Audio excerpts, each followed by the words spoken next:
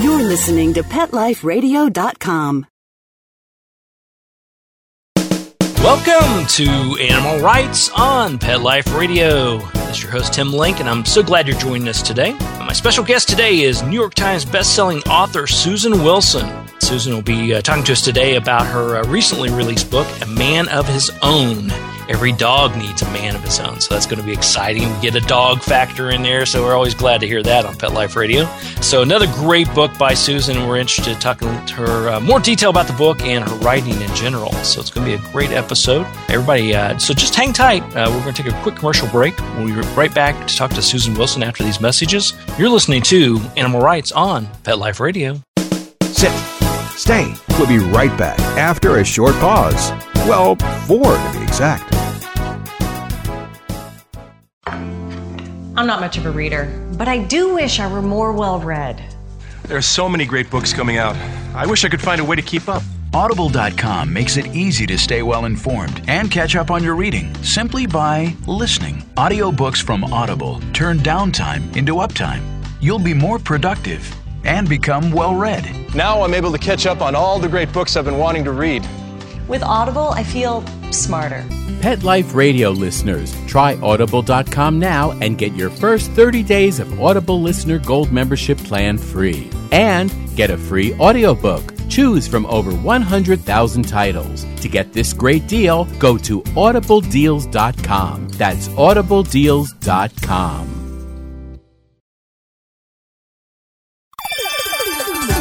Let's Talk Pets on PetLifeRadio.com. Welcome back to Animal Rights on Pet Life Radio. This is your host, Tim Link, and joining me now is author Susan Wilson. Susan, welcome to Animal Rights on Pet Life Radio. Well, thank you so much, Tim. It's a pleasure to be here. Oh, it's our pleasure. Congratulations on another great book, A Man of His Own. Can you tell us a little bit about the book, the storyline, and we'll take it from there. Well, it's essentially, it could be construed as an historical novel in that the bulk of it takes place immediately before, during, and after World War II. What the key players are Rick Stanton, who is an up-and-coming baseball player with designs on finally making it into the major leagues, and his new bride, Francesca, and their dog, who is Pax. Pax is a dog that Rick found in an alleyway, and who was his, chief companion until Francesca. And along comes World War II. Rick goes off to war. Francesca is left with Pax, and they form a bond, but that bond is upset when she and Rick together decide that the best use of Pax is for him to become a war dog. And that circumstance introduces Pax to another human character, and that is Keller Nicholson, who is kind of had a tough life. He's a young man. He has been in reform school. He's been essentially made to be slave labor with a crusty old uncle who's put him to work, and he sees the war as a way of getting out of that. And whereas Rick sees it as an interruption in his plans, and Pax sees it as, what the heck is going on here? But Keller and Pax then form a bond. So we now have, basically 4 characters. One of them is Dog. And at the end of the war, it is time for Pax to come home, and Keller is absolutely crushed that he now has to give this dog back. The circumstance, however, is that Rick comes back from the war. Not only are his dreams shattered, but his body and his soul and his spirit, and he is struggling. And when Keller comes back with the dog, they invite him to stay on as an aide, and there becomes this sort of love triangle with 4 characters, and that is, Keller and Pax, and Francesca and Rick and Pax, and it just goes around and around. So that's sort of the essential part of the story. Yeah, so a lot of dynamics there, a lot of twists and turns in this novel as well. Yeah, absolutely. So as a writer, how do you go about coming up with, writing this book? I mean, compared to your other books that you've done, how do you sit down and get this idea and frame it around events and people? Well, I think the key thing is it took me about 3 tries to actually figure out what the story was that I wanted to tell. which is not unusual for writers. I think you often go in thinking, I'm going to write a story about X, Y, and Z, and you find out that actually the story you're writing about is about A, B, and C. But I always did have these characters, and the heart of it is actually why Pax has gone to war. And I think the interesting thing about that was kind of a random discovery on my part, is that war dogs during World War II were not bred for it as they are now. They were pets. They were the farm dogs. They were people's companion dogs. And a call went out for their volunteering into the service by an organization called Dogs for Defense. And when I discovered this, that these dogs were actually people's pets that were volunteered, donated, I thought that is the story right there. I mean, how do you do something like that? How do I take, my terrier and say, okay, now you're my pet, get off the couch, you're going to war. And it was just a fascinating detail that really was the nugget of the story, the nugget of the idea of the story. Yeah. How do people do this, and then what happens afterwards? Yeah, well, I was just listening to my terriers barking downstairs. I'm thinking, wonder when the next war is. No, just kidding. Yeah, no, I've thought about it myself with mine. Like, hey, come on. Yeah, they always wait till the inopportune time to start barking too. Yes, they do. That's fascinating. So how does the characters in the book, how do they make that decision? Do they view it as a patriotic type thing to do? Or, I couldn't imagine that in today's society. Yes, I think that's exactly it. In today's society, we can't imagine it. We don't even call ourselves owners, much less masters anymore. We are pet parents. But during the period of World War II, I think the thing that we have to keep in mind is that the war effort, and I always picture that in capital letters, was so critical.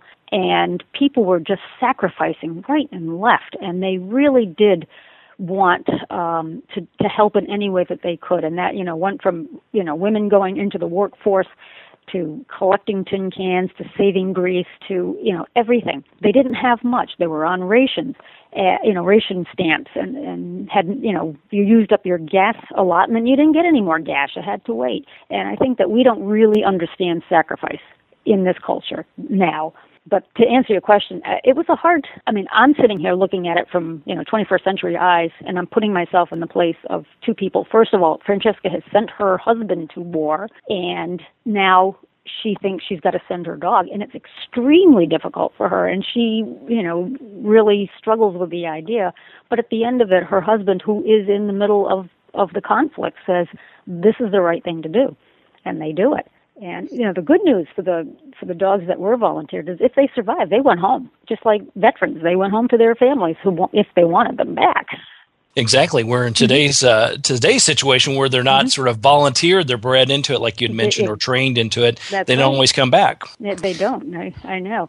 And it's just a different... they were sending all kinds of dogs. It's really kind of a fun bit of history when this call went out. And it was actually some women, a woman, and I can't remember her name now, I don't have my notes in front of me, who called up a reporter, I think it was, and she said, the dog fancy has to get into this conflict. And that's what they called it, the dog fancy. And she was a poodle breeder. And she said, we must do something. And they came up with this idea that the military didn't buy into it. And finally, they were convinced, the military was convinced to take on a couple of hundred dogs and see what happened.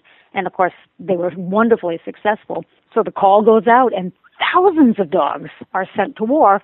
Not all of them made the cut. A lot of them got sent home. And they eventually were a little bit more selective, and they wanted certain types of dogs as opposed to everybody's mutt. But it was quite an event and quite an effort, and I just found it incredibly fascinating. Yeah, definitely fascinating. So you're talking about the idea, the initial idea and concept, the characters, et cetera, that you had for the book. Mm-hmm. How do you, as a writer, as a novelist, go about doing your research on this? How do you determine, okay, what do I really need to do to make this authentic as possible? In this particular case, I was really lucky to, God bless the internet, you Google things, which is how I found out about the Dogs for Defense in the first place. But there was a book written by a man probably in 1954, so it's a very old book. I was not able to actually get a physical copy of it for myself. I did get one through the Boston Library, and I read every word, and he went through every detail of how that had happened. But I did get hold of the actual Army war manual that covered war dogs. Wow. And I mean, that was a trip. That was wonderful. So I was actually able to read down all of their specifications for equipment and handling and training and all this other stuff. So I had what we call research rapture. I suddenly knew all this stuff, and so I put it in the book, and my editor said, I think there's a little too much of this in there. So I had to pull a lot of it out, and okay, well, so you don't have to know every single detail about how high they can jump, but, it was great. It really was. And a third book that I encountered was a photographic, really a pictorial essay on all of the equipment and the dogs, and it had some wonderful photographs, and it was just a real treat. So I had a lot of fun digging around and all that. Yeah, and I think it's important. I think that, I know from a novice standpoint, as a novice writer or someone who hasn't published their first novel, it's hard enough to come up with the idea and the concept, let alone doing the research and making sure you're accurate. Because if you're not, wouldn't you say that people will call you on it? Oh, yes, they will. And that makes me very nervous. And I will say, in all honesty, that most of the time I go into research kind of backward. I write the story, and then I go and I hope that I'm right, and then I start doing the research to either substantiate what I've thought or corroborate it or correct it. But I tend to want to write sort of organically and not get too bogged down in the research normally. Now, in this particular case, the research kind of was just right there for me, and it was just great. So it went along simultaneously for once. For once, I actually did it the right way. Well, you obviously are doing it the right way, period, because you've had great deal of success, obviously. It's big kudos on that. But I think it's very valid what you were just saying. Write it and then go back and make sure you're tidying it down, you're tying the bows on it, et cetera, because that's sort of the way with writing in general. You shouldn't be, in my opinion, and from what I've heard from others, is don't get too caught up on the misspellings and the editing and all that while you're writing it. Once you've got it in place, right. Or at least struggle over those commas. Exactly. Yeah. And it makes it hard, if you're doing it on a Word document or something like that, and you see your spell check pop up every 3 seconds like mine does. Yeah, that's you hard try not to not to see that. That's actually distracting. It really is. But on the other hand, sometimes it's kind of good. You see that word and you say, no, I think that's right. I think spell check is wrong. And then you go to the dictionary and you find another word and you think, oh, I want to use that one. So, it's a two-edged sword. Sometimes you do need to sort of stop and assess. But for the most part, I think it's nice to get the story down on the pages and then go back and make your changes and fixes and all of that. And frankly, that's my favorite part. I mean, the hard part is getting the story down. The fun part is going back and editing it and cleaning it up and sculpting it into something readable and enjoyable. There you go. All right. Okay, well, we're going to take a quick little commercial break here, but we're going to come back and talk to Susan Wilson a little bit more about her latest book, A Man of His Own, and talk to her about some of the other writing and how she puts all this great stuff down on paper. So everybody just hang tight. We're going to come right back after these messages. You're listening to Animal Rights on Pet Life Radio. Sit. Stay. We'll be right back after a short pause. Well, 4 to be exact. Swipe It's a revolutionary new product that literally swipes away cat hair from virtually any surface. Most of us struggle with a roller or vacuum cleaner to clean up cat hair, but anyone who has tried either of these knows they just don't work very well. But Swipe It's patent-pending glove has a magnetic-like quality that removes cat hair from almost everything. And best of all, Swipe It's is machine washable, so you can use it over and over again. To order, just visit swipeits.com. That's SWIPETS. A simple solution for shedding. Hi, this is Tim Link, animal communicator and pet expert and host of Animal Rights on Pet Life Radio. Have you ever wanted to know what your pet is really thinking? Do you want to find out if they truly understand what you're trying to tell them? Ever wish you could build a better understanding and closer relationship with your pet? Well, now you can. Learning to Communicate with Animals is a 4-part on-demand workshop. In the workshop, you'll learn the essential techniques that are necessary to communicate with animals, including what is animal communication, breathing correctly to achieve the perfect state to communicate with your animals at a deeper level, using guided meditation exercises and method to communicate with animals, and how to send and receive information from your animals. So if you're wanting to learn how to communicate and connect with your animals at a deeper level, visit PetLifeRadio.com/workshop and purchase and download Learning to Communicate with Animals. You'll be glad you did. Coast to coast and around the world, it's Oh Behave with Arden Moore. Find out why cats and dogs do the things they do and get the latest buzz from wagging tongues and tails in Rin Tin Tinseltown. From famous pet experts and best-selling authors to television and movie stars, you'll get great tail-wagging pet tips and have a fur-flying fun time. Oh Behave with America's pet edutainer, Arden Moore. Every week on demand, only on PetLifeRadio.com.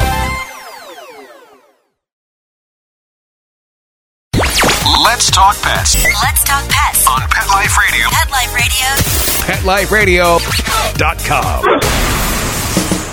Welcome back to Animal Rights on Pet Life Radio. This is your host, Tim Link, and I'm here with Susan Wilson, talking to her about her latest book, A Man of His Own. Now, Susan, we talked a little bit before break about how to put together the book, the storyline, these type of things. Can you share with us a little bit about the challenges of putting together this book, especially since the success of some of the other novels that you put together? This is a book that really struggled in some ways because I knew sort of what I wanted to do, and I actually started off with a book that looked like it was going to be a retrospective of a man who is an elderly man on the floor waiting for either rescue or death, and his retrospective of his life. And I piled through quite a number of pages of that, and I had a whole host of characters and all, and it just wasn't quite working. I mean, I knew he wanted to be, he would be a dog handler in World War II, and he'd have this, this memory of this dog, but it just wasn't catching. And so that was one of the challenges, was sometimes even though you fall in love with your words, the story's not there. And that kind of was where we were. It was just not working as too much retrospective. And the characters were not building. And so I stopped and I thought, you know what, we gotta do something else. And it sounds a little trite, but the Rick Stanton character was going to be an extremely minor character. He was actually possibly going to already be dead at the beginning of this book. And then he took on a life, and he's the one who found the dog. And it was just one of those strange writerly happenstances where you're working with you're kind of barking up the wrong tree, and when you turn around, there's the real one. And that's kind of how the challenge was, to actually abandon a good chunk of book and just start all over again. And once I did that, once I recognized that the actual character who needed the most attention was a minor character, it flew.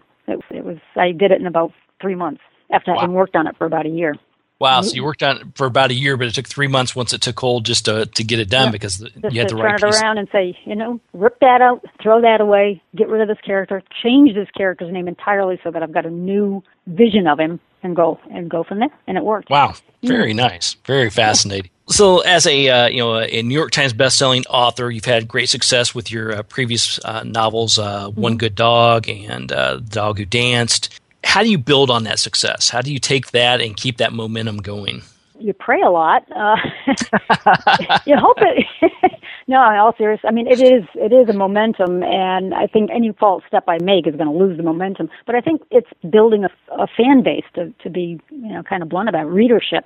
And I feel exceedingly blessed to have met, through contacts through the website and through Facebook and all of that, a host of people who really love the idea of these stories, and I'm just hoping that they remain faithful to me and continue to enjoy it, or let me know if I'm not doing a good job. I mean, that's okay too. Let me know if I'm not sustaining that kind of momentum. But it's a wonderful thing. I mean, it happened by chance that I've found this genre, and I'm loving it, and it's a lot of fun. And I'm, like I said, I really do appreciate the steadfast loyalty of many, many, many readers who are usually, typically dog lovers. I will say that's the largest group that I know of, but also people who just enjoy a good yarn, as a friend of mine used to say. There you go. That makes sense. And you do a great job with that. Well, thank you. So tell us about, you mentioned your terrier. You got to give us names and examples. My terrier friends around. Yes, she is we don't really know what she is. She looks like a giant Jack Russell or a miniature wolfhound. We can't just quite decide what she is. She's a white and black terrier hound mix, probably. That I can't say I rescued her because she had never suffered. She was born in the shelter and then shipped up from down south to a local shelter, and she was available, and it's been going on it's 11 years now that we've had her. So she's rules the roost, absolutely rules the roost. There you go. So. Does she try to be your muse, or does she force you to get away from the computer every once in a while to get outside? She does. She has an inner clock that is wound tight. And I will go up to my desk at a certain hour with my coffee, and she has a bed in my office, and she goes right to bed. And I can work. I can go back up and down, get more coffee, whatever. She just stays in the bed. And then at 11 o'clock, she gets up, and she goes over to me, and she sits there, and she does that, nose down, eyes up thing, where she just stares at me. And if I don't pay any of her attention, her nose goes under the elbow, and she flips my arm. And if I don't pay any attention, she starts butting me with her paws. She just says, "It's time. It's time for the walk." And so okay, I'll go. And we do our mile and a half or whatever it is. There you go. She's funny. I mean, it's like, it must be 11. Bonnie's sitting there staring at me. 11 o'clock around the dot. So it gets her exercise, but it also gets you up and gives you a little mental break as well. Yeah, absolutely. And it's sometimes it's the best part of my day, although today it was raining, but we did it anyway. That's right. Rain or shine, we had monsoons down here in South today, so it was not a pleasurable day, especially when you got two schnauzers who really prefer not to be in the rain. So it was a challenge. Yeah. Schnauzers are great. Hey, I have a friend who has a little schnauzer. Just got a schnauzer puppy to go with the other one she has, so they're great little dogs. Oh, boy. Well, there's a lot of sleepless hours right there for sure. Uh-huh. Oh, goodness. Well, Susan, once everybody picks up a copy of A Man of His Own, once they read through it and everything, what do you hope they walk away with? I would say, I hope that they walk away satisfied. We close shut the book and say, that was a good story. I related to those people, or I at least believed that they existed, and also maybe think a little bit about how, the sacrifices of our forefathers, so to speak, during that conflict and on through current day. These men and women and dogs have just, sacrificed and have their lives completely changed by conflict. Yeah, you did a great job with the book. Building the characters, relatable to the characters. Got a dog in there as a main theme, which is always a win-win for me. And the historical nature behind it, and the actual facts and everything behind it. So it's a learning lesson as well as an enjoyable read. So great job, Susan. Thank you so much. Yeah. So how can people find out more about you and what you have going on, and where can they get the book? Well, they can get the book in the usual large outlets that you can connect to on your computer or otherwise, Barnes & Noble being one and Amazon the other. Also, hopefully, local independent bookstores, which I'm a great fan, so I recommend always trying them first. And all else fails, the library is always a good place. Yes. Everybody pick up a copy of the book, A Man of His Own. Follow Susan Wilson, everything going on there. And as you mentioned before, I'm assuming you're on Facebook and all the wonderful sites. I'm on Facebook. Yeah, Susan Wilson Author, I think, is how you have to find it. Or I think if you just, I don't know, I've never done it. And I also do have a website, which is SusanWilsonWrites.com. Okay, everybody, great. So check out SusanWilsonWrites.com or go to Susan Wilson Author on Facebook. Pick up a copy, go to your local stores, go to your independents, order it online. You guys are going to be really satisfied. Another great job, Susan. The book's called A Man of His Own, a wonderful novel, and it was a pleasure talking to you. Oh, it's always a pleasure talking with you, Tim. That's great. All right, well, we're going to come up to the end of the show here tonight, but I thank everyone for listening to Animal Rights on Pet Life Radio. I want to send a big special thank you to our sponsors and producers for making this show possible. To find out more about me, Tim Link, and the other guests I've interviewed on the Animal Rights Show, you can go to Pet Life Radio. It's PetLifeRadio.com, and you can download the episodes and listen to all the wonderful interviews. And while you're there, check out the other wonderful hosts and shows on Pet Life Radio. It's PetLifeRadio.com. If you have any questions for me, comments, or ideas for the show, you can send me an email. You can send me an email at tim@PetLifeRadio.com. It's tim@PetLifeRadio.com, and I'll be glad to answer your questions, entertain your comments, and bring on the people you want to hear from the most. So until next time, write a great story about the animals in your life, share it in a blog, article, or in a book, and who knows, you may be the next guest on Animal Rights on Pet Life Radio. Have a great day. Let's Talk Pets, every week on demand, only on PetLifeRadio.com.